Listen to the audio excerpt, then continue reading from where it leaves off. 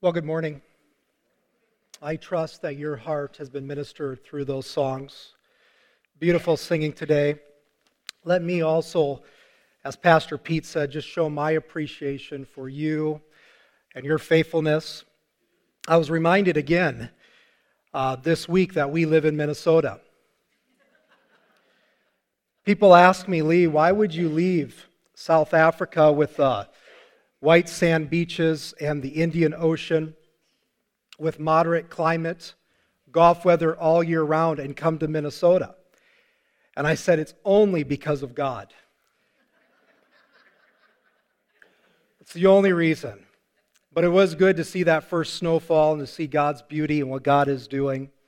And I appreciate Pastor this morning giving me the opportunity to stand here before you and just open up God's Word. I'm going to invite you this morning to open up to Matthew chapter 11.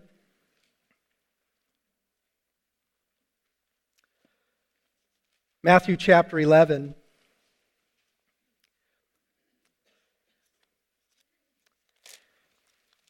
I want to draw your attention to the first 6 verses.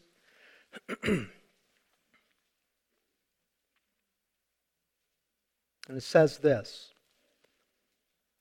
And it came to pass, when Jesus had made an end of commanding his 12 disciples, he departed thence to teach and to preach in their cities. Now when John had heard in the prison the works of Christ, he sent 2 of his disciples and said unto him, Art thou he that should come, or do we look for another? Jesus answered and said unto them, Go and show John again those things which you do hear and see. The blind receive their sight, the lame walk, the lepers are cleansed, the deaf hear, the dead are raised up, and the poor have the gospel preached to them. And blessed is he whosoever shall not be offended in me. Let's pray. Father, thank you for this morning. Thank you for these beautiful songs that were sung, songs that have already ministered to my heart. As we think of what Christ has done, a beautiful song, There is a fountain filled with blood, drawn from Emmanuel's vein. And Father, we realize that it's only because of Christ and His love and grace and mercy that we stand here this morning singing praise for what He has done. I'm reminded of what David said when he said, As the hart panteth forth the water, so my soul longeth after you, to see your power and glory. And Father, that's what all of us need this morning. Not just a good message, but to see you high and lifted up, so that our faith may be strengthened, our love may grow, our devotion may intensify, and that Christ might be honored. And so, Father, this morning we give it to you, realizing that human words can fall straight to the ground, but your word is quick and powerful and sharper than any two-edged sword. Reach now into our souls and open our eyes to what you have for us.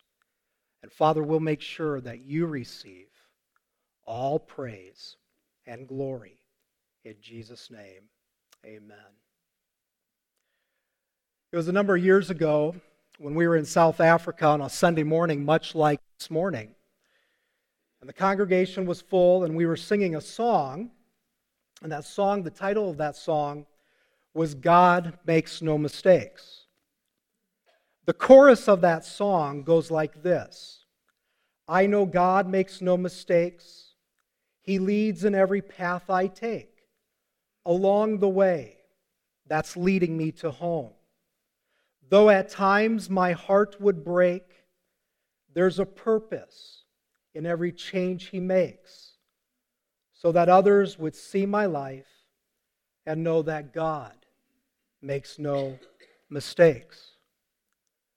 When we had finished that song, we had a lady who had been visiting for about 3 weeks, and she was sitting in the second row. And in the midst of the congregation, in the midst of everyone, she cried out for all to hear, "I don't believe that." Now, I've never been in a setting where in the middle of a church service, someone cried out and said, "I don't believe that." So right there in the middle of everyone, I asked her, "Why do you say that? Why do you not believe that?" And with tears in her eyes, she began to talk about how a year previous, she watched as her daughter for 6 months slowly died of cancer. And she could not understand why God would allow that. And so I told her, I said, "Why don't you let me come over to your house?" And we began to counsel her. And as I thought through this lady's response and her speaking out in the congregation, she verbalized honestly many times what I think we feel when we're going through the seasons of darkness, hurts and trials, and the doubts that begin to arise in our hearts. Some of those questions: God, are you really there? Are you really in control? Are you really powerful? Can I depend and trust on you through this? Am I really your child whom you love? These are questions that I've heard, questions that maybe at times in my heart when going through trials, these arrows maybe have penetrated my mind. And so as I was walking and dealing and counseling with this lady through this time, the question that I asked, and I believe that this text answers in part, is how do I perceive God? How can I see God in seasons of darkness? And we now come to the book of Matthew, Matthew chapter 11. And Matthew chapter 11 is a huge transitional chapter in the book, because now opposition and doubts begin to arise in the book. And what you find here, right from the beginning, is it's not Jesus' opponents that are doubting, but it's actually one of his faithful servants, John the Baptist. Now, just quickly, let me give you, I think, 3 words that I think will help us to understand this text, to hang this text in place. The first word is the word doubt. The second word is the word assurance. And then the third word is the word encouragement. So let's look at the doubt. Look at, once again, verse 2. It says, "Now when Jesus had heard, or when John had heard in the prison the works of Christ, he sent 2 of his disciples." And now if you're like I am, as you're reading your Bible through, there's times where you come to a verse and you're stunned by what is said. And you go back and go, was that really what that just said? And that's one of these verses, verse 3. "And he said unto him," to Jesus, "Art thou he that should come, or do we look for another?" And I come to that verse and I say, did I really just hear that right? John the Baptist? Who is John the Baptist?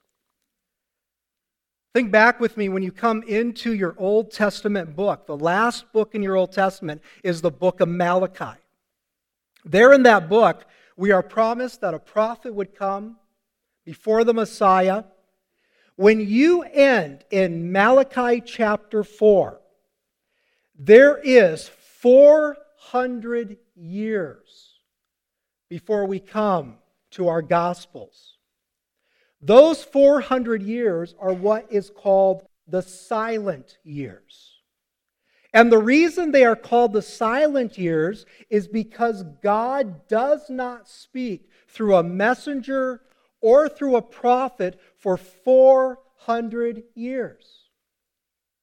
And finally, after 400 years, we are told about a man in the book of Luke who is a priest, a very godly man, an elderly man, whose lot falls upon him to go into the temple and to burn incense. And while he was in the temple, as he was lighting these incense, and you can just imagine as he turned around, there he saw the glory of one of the angels, Gabriel. And God is going to shatter the 400 years of silence by speaking through His angel. And He tells Zechariah, He says, Zechariah, the time for the Messiah has come, and you're going to have a son who's going to prepare the way for Him. And His name shall be called John. I can just only imagine as John is born, Mom and Dad begin to raise him. And maybe one day around the age of 4 or 5, and Mom says to little Johnny, hey John, it's time for bed. Go get ready for bed. And John says, hey, can I have one more story before bedtime? And his dad takes him up into his arms and sits him on his lap and says, what would you like to hear? And he says, Daddy, can you tell me the story again of when the angel came and talked to you? Zechariah, with a smile on his face, begins to remember that account. He says, the time of the Messiah has come. And John, you have a great responsibility before you. And John would have been prepared from a young age to be the one who foreruns before the Messiah until finally Jesus or God calls John the Baptist to begin his ministry in the wilderness. And here you see a man who's as bold as a lion, bold in his proclamations. You remember when the Pharisees came out to him and he says, you vipers. The axe is ready to be laid upon you. God is about ready to baptize with fire. Judgment is coming. And then one day, Jesus comes.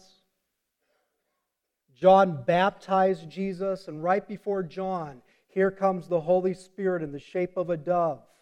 And the voice of God saying, this is my beloved Son in whom I'm well pleased. And the next day John says, behold the Lamb of God, which takes away the sins of the world. And now you come to this passage. And John is saying, are you really the one? Or did I miss it? Now here's a question I want us to ask. What leads to John's doubts? There are two reasons why doubts creep up in John's heart, and they're the same reasons that creep up in our heart, or reasons why doubt creeps. Here's the first one. He's going through a difficult situation, a hardship. Where is John at this time? John is in prison about 5 miles south of Jerusalem. He's in a dungeon in Herod's palace.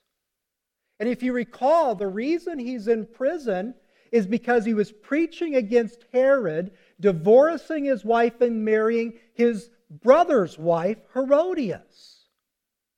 So he's in prison for doing what is right. I'll never forget, a number of years ago, I worked with a man, back when I was 18 years old, a man who had spent much time in jail.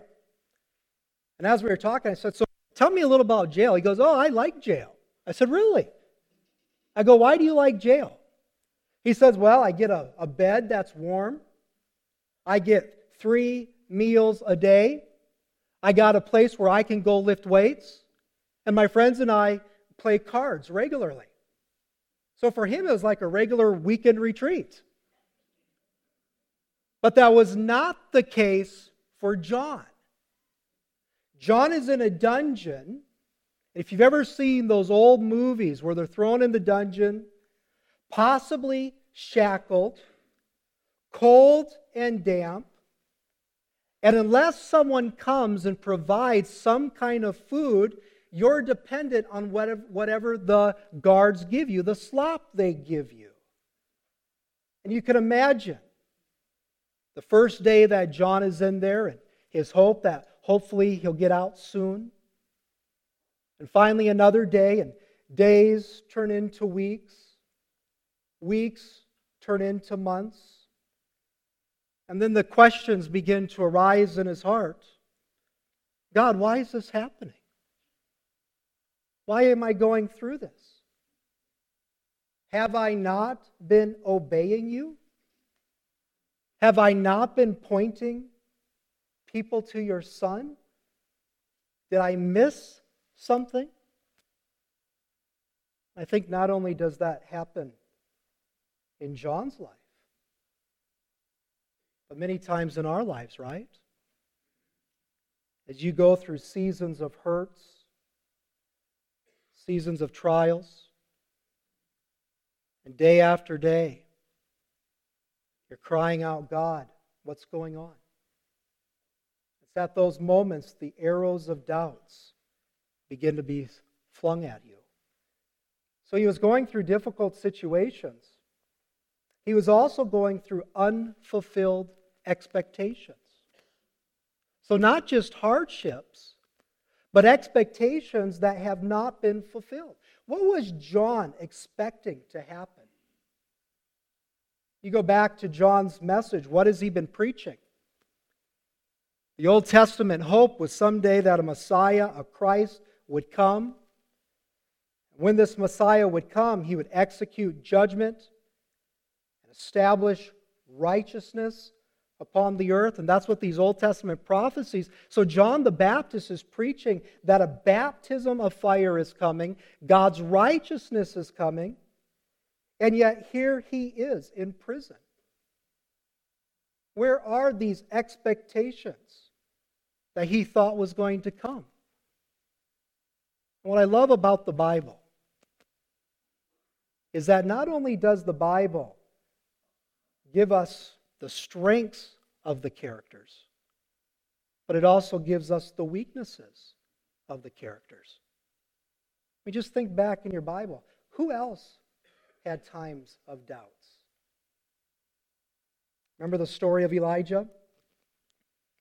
One moment on Mount Carmel, facing 450 prophets, calls fire down from God. Next moment, rumor is Jezebel's trying to kill him. He runs and says, God, kill me. God says, why are you here, Elijah? God tells God, I've been zealous for your name, and yet I only remain. I've been working for you, and yet everything I expected to happen, revival to come, and yet I only remain. And God, in essence, tells Elijah, Elijah, you don't know what I'm doing.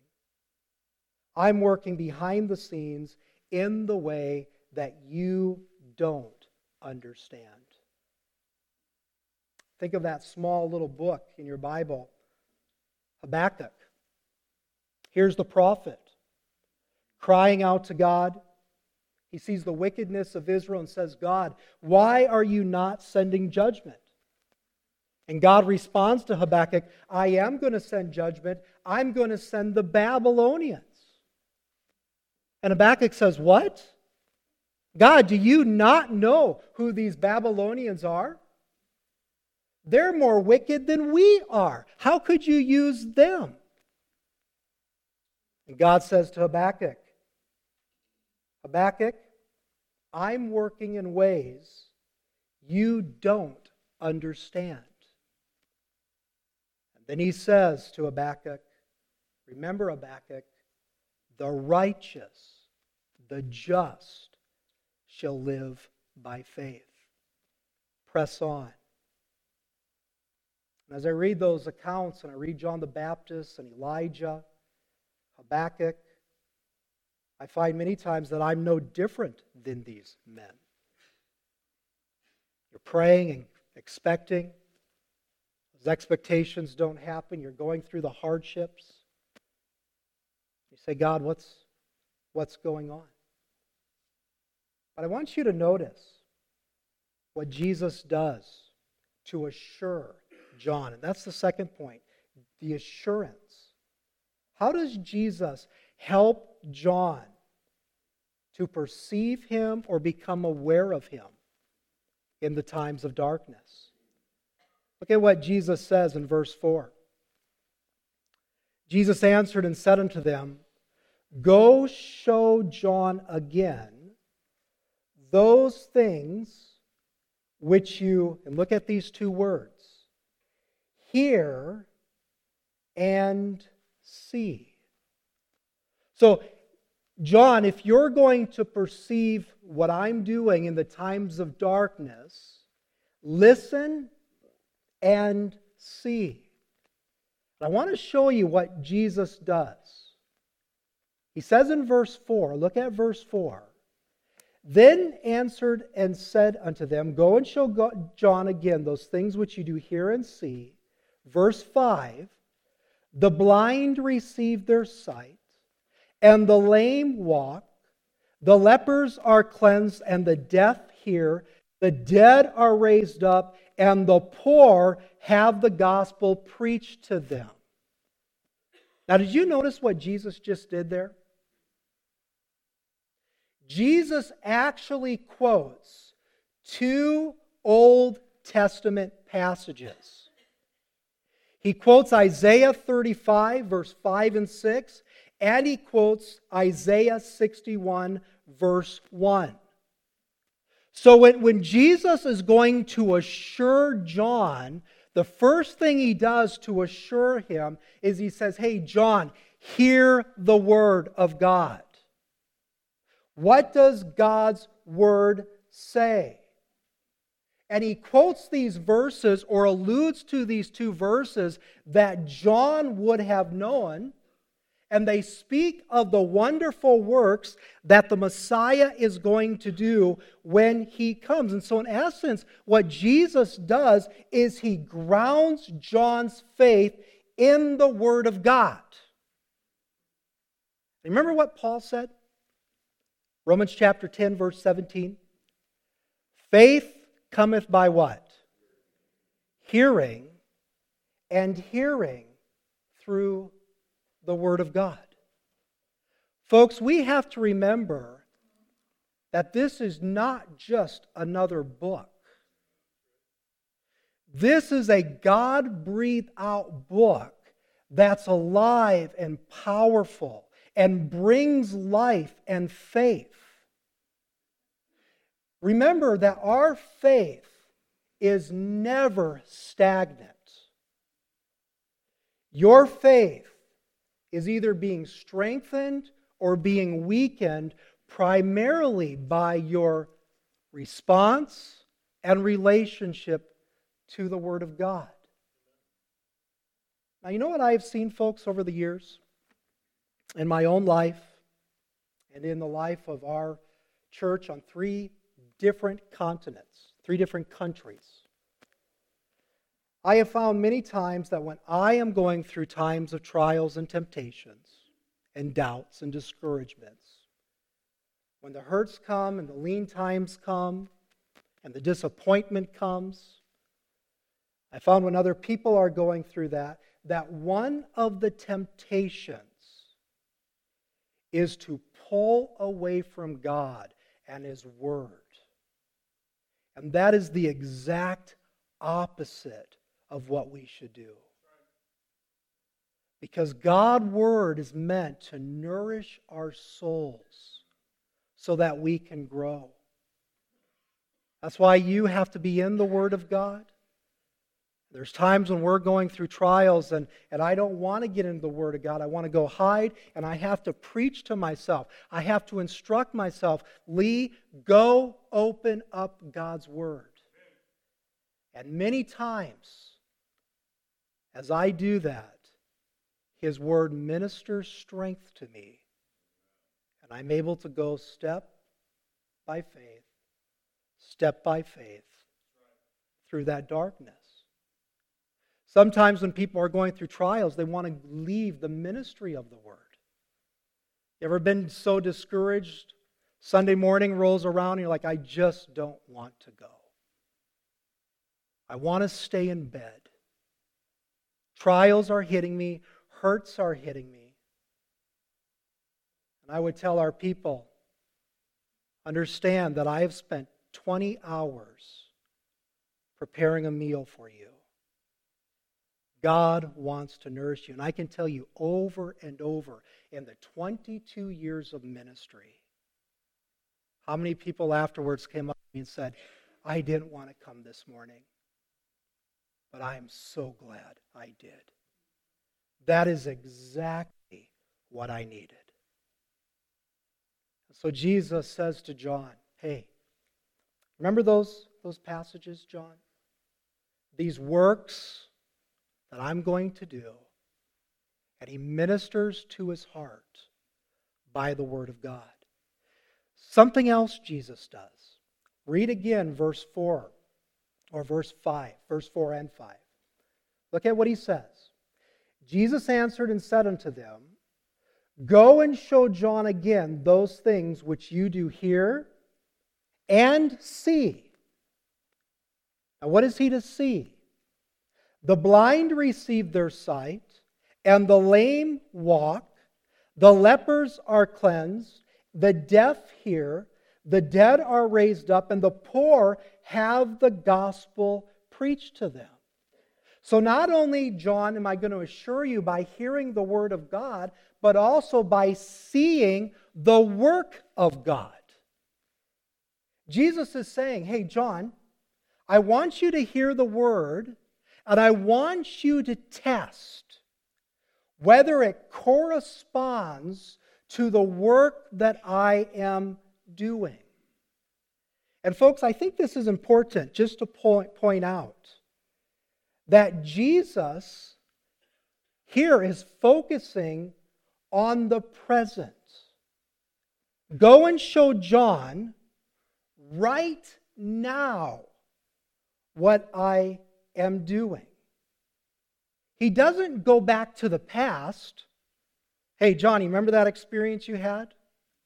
I mean, Jesus could have easily said, hey, John, do you remember after you baptized me and then the next day I was walking, you said, a year and a half ago, you said, behold the Lamb of God, which takes away the sins of the world. Did you really believe that when you said it? Because if you did, you're okay. But if you didn't, you're not. He says, you go and you tell John what I am doing right now. And so here's the question. And this is good practice for me. It's good practice for you when someone is doubting. What is God doing in your life right now? And let me just give two passages. The first one is Romans chapter 8, and let's just turn over there very quickly. Romans chapter 8. Paul is dealing with the issue in this chapter with suffering and hurts and pains. And look at what he says. Look at let's start at verse 15. Paul says, for you have not received the spirit of bondage again to fear. So when you get saved, you receive the Holy Spirit. But you have received the spirit of adoption, whereby we cry what? Abba, Father. The Spirit Himself beareth witness with our spirit that we are the children of God, and if children, then heirs, heirs of God and joint heirs with Christ, if so be you suffer with him, that we may be also glorified together. So here you are going through suffering. The Spirit of God is living within you. And at the time when you're going through suffering, and you who've gone through this, you know what this is like, right? You're walking on the journey of earth. Everything is going good. Life seems to be going good. And all of a sudden you get that call. This is so-and-so. We would like you to come to the doctor's office tomorrow. The test is back. And as soon as you hear that call, what's happening in your heart? God, what's going on? God, Father, why? That little word Abba is the very first words that a little baby speak. It means Papa, Daddy. And in your life, when something happens, because you are a child of God, there is this reaction of your spiritual nature where you're going, Daddy, Daddy, what's going on? It's the work of the Spirit. And then Paul begins to talk about how we go through that suffering and those trials, and what begins to happen in our hearts. We begin to long for Jesus to come back. And you've gone through the hurts and trials. I used to ask high school kids many years ago, are you hoping that Jesus comes back today? Do you know what their response is? Yeah, I kind of want to get married. I want to drive. I want to have kids. And they list it off. Now ask someone who's gone through years and years of hurts and trials. Would it be great if Jesus came back today? And tears come, yeah. One of the evidences of the Holy Spirit at work, crying, Abba, Father, Daddy, Daddy, and oh, come home quickly.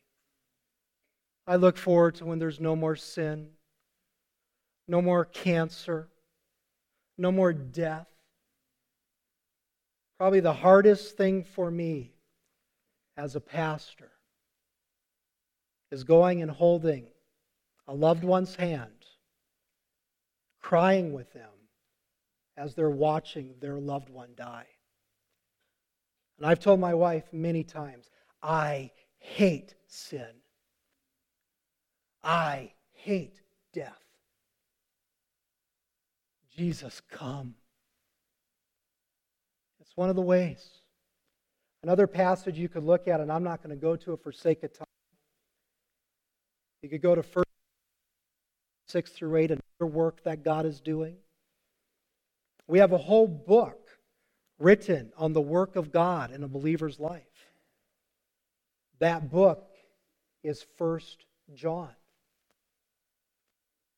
And so Jesus says to John, back in Matthew, go tell John what you hear. Here's my word. Go tell John what you see. Here's what I'm doing right now in your life. And then lastly, Jesus gives a word of encouragement. Look at verse 6. And blessed is he whosoever shall not be offended in me. Here's what I think Jesus is saying. Hey, John, I don't believe it's a warning, because you're going to read this passage later, and what Jesus is doing is he's admonishing John. He's praising John. So I think this is kind of like one of those words. Here's what I want you to say to John in the time of his hurt. John, at the end of the day, John, when all of the books are open and the accounts are settled, Blessed or happy is the man that just holds on to me. John, keep your eyes fixed. You don't understand what's happening. And what did John not fully understand? What did the Old Testament prophets not fully understand? They did not understand the cross. They talked about it, they wrote about it, but they did not fully understand it. And what John is going to learn now that he's in heaven, and what we know, is that the way in which God was going to execute judgment, and the way in which God was going to establish righteousness, was through this Jesus, whom John asked, "Are you the one?" dying on a cruel cross for your sins and mine.